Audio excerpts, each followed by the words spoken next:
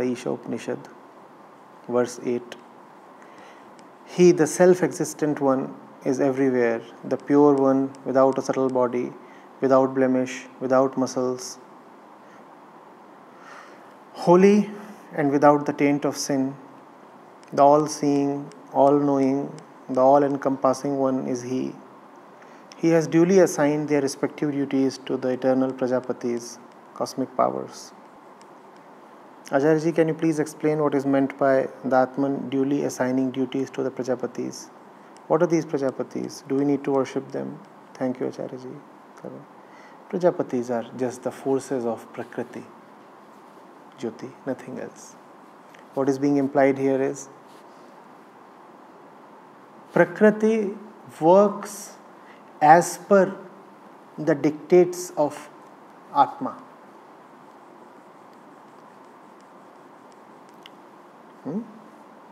So all the forces of physical nature that you see around you, the Upanishad is saying they operate as per the law set by God. He has assigned their respective duties to the air, water, sun, moon, earth, body, fire. The Upanishad is saying He has told the sun to keep providing warmth and brightness. He has told the earth to hold and support you. He has told the soil to bring up food for you. He has told the trees to bear nice fruits. That is all that is being said.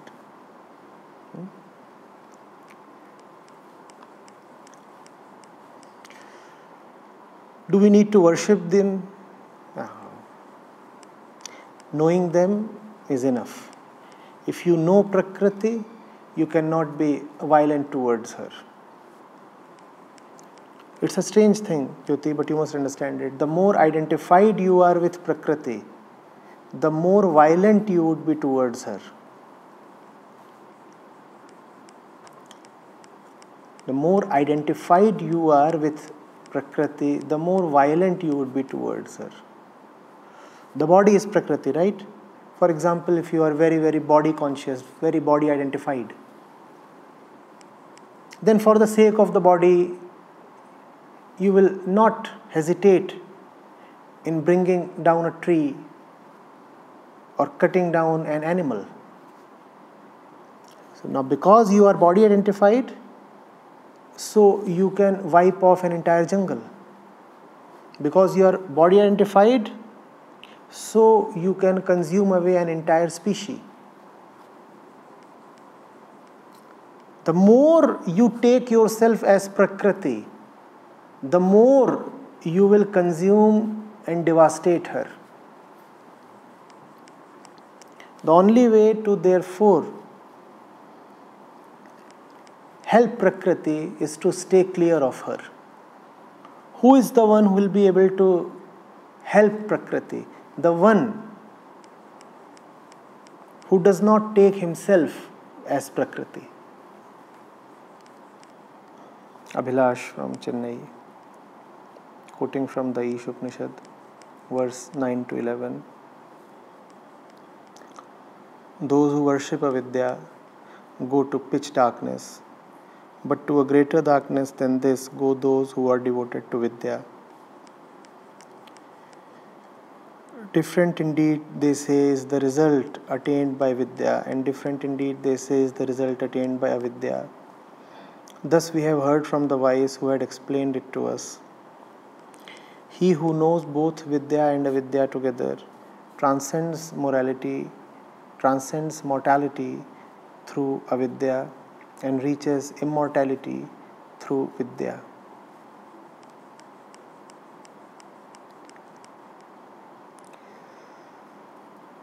Pranam Acharya ji. In these verses, sages are indicating that one should know both Vidya and Avidya together. Worshipping one without the other will lead us to darkness. While reading these verses, I am considering Avidya as worldly knowledge and Vidya as understanding of real self. I have a 6-year-old kid who is going to school and spending most of his day in school. The entire school environment focuses on worldly knowledge. They teach social science, maths, etc.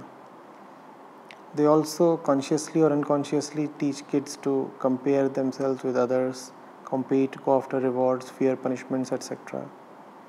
At home, we encourage the kid to question everything, not to compare or compete with other kids, not to be afraid to express himself.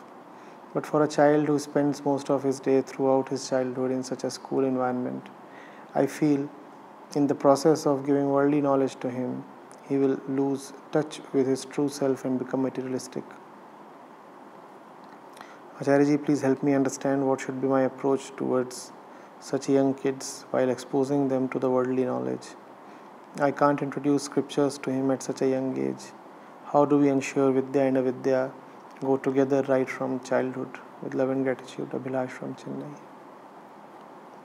First of all, Abhilash, Vidya is not the understanding of the real self. Vidya is the understanding of the false self. The real self is not available to be understood.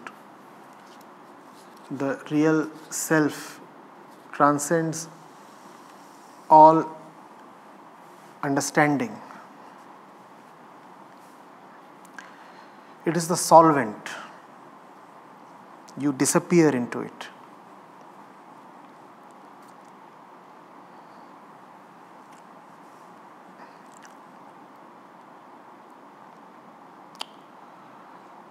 Now you're asking, the school environment is focusing on Avidya and also conditioning the kid to compete, compare, go for rewards, be afraid of punishment, etc.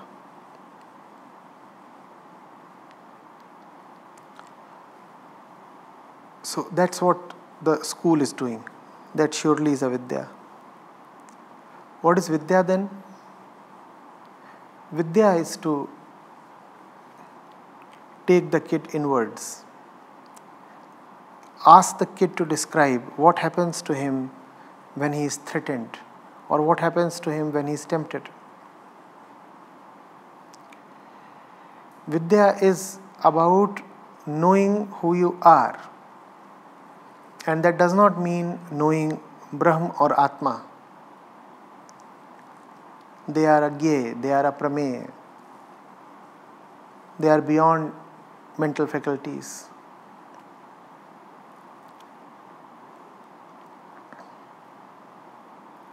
And that is the reason why Vidya and Avidya must go together. It's a basic necessity. Avidya means understanding the world, Vidya means understanding yourself. Even if you want to have deep Avidya, you will need Vidya.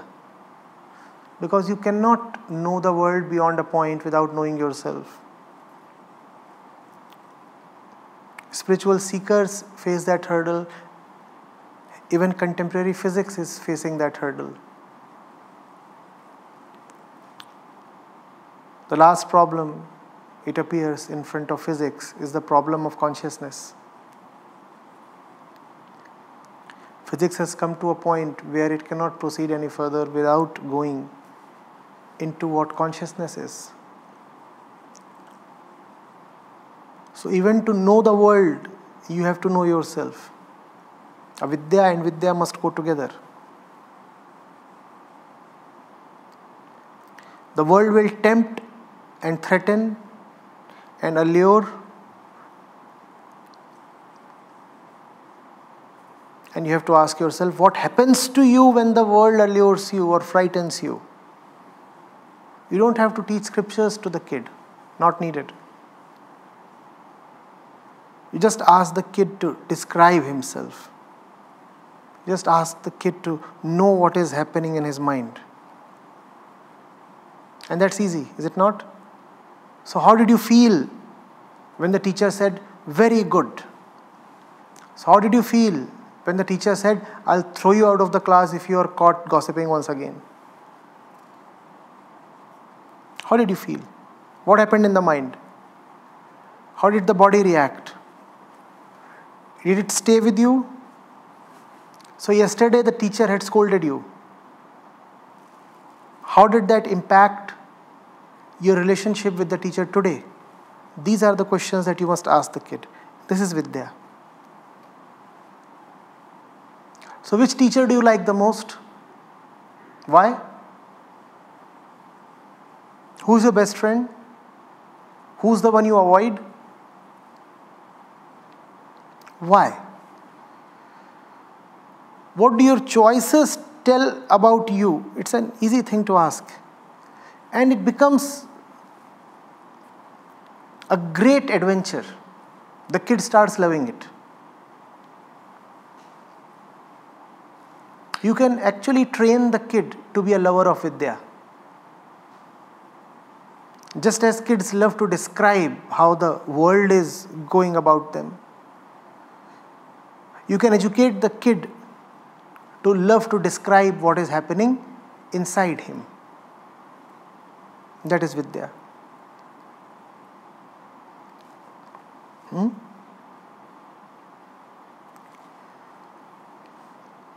It's fun.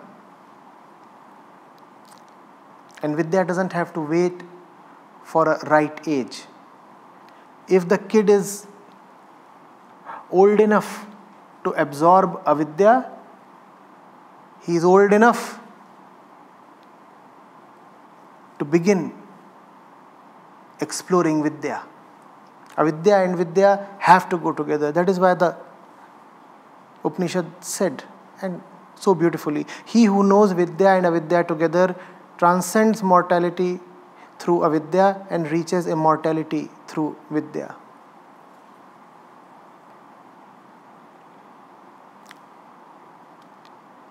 What does that mean? Transcends mortality through Avidya and reaches immortality through Vidya. There are two deaths. There is the physical death, and then there is the death of the ego. If you know the world, it will help you avoid physical death. If you do not know the world, you will quite likely and literally die young. The average age expectancy, the life expectancy, used to be no more than 25 or 35 till a century back. Why? Because man did not quite clearly know the world. We did not know how the pathogens operate. We did not have depth in our medicine. So the mortality rates were high. To overcome physical mortality, you must know the world. You must know how Prakriti operates, how the physical elements operate, what the bacteria are, which chemicals would act upon a certain virus. These are the things you must know. And to transcend inner death, you must have Vidya. What is inner death?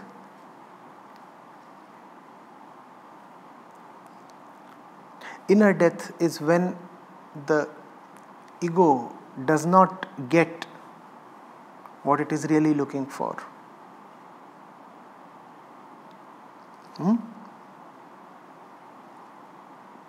You have heard some wise man say that there are so many, I think it was Voltaire, that most people die at the age of 25 but keep walking till 75. So the inner death has already happened. You need Vidya to avoid the inner death. You need Avidya to avoid the outer death. You need both to avoid death altogether. If you won't have Vidya, what you will have is a healthy and strong body, but no life within. No joy within, no love, no beauty, no compassion, no love. Outwardly, you would be quite stout. All the physical indicators of health would be all right. Blood pressure all right, liver all right, kidney all right, heart all right. Everything all right. Still you would be lifeless. To have real life, Vidya is needed so that you can be internally lively. This postmodern world is in the danger of being greatly healthy from the outside but being totally dead inside, because it has a lot of avidya but very little Vidya.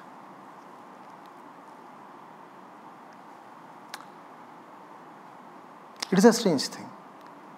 We think a lot of avidya can help us without realizing that these two always go together. And if they are not going together, then we will have walking corpses.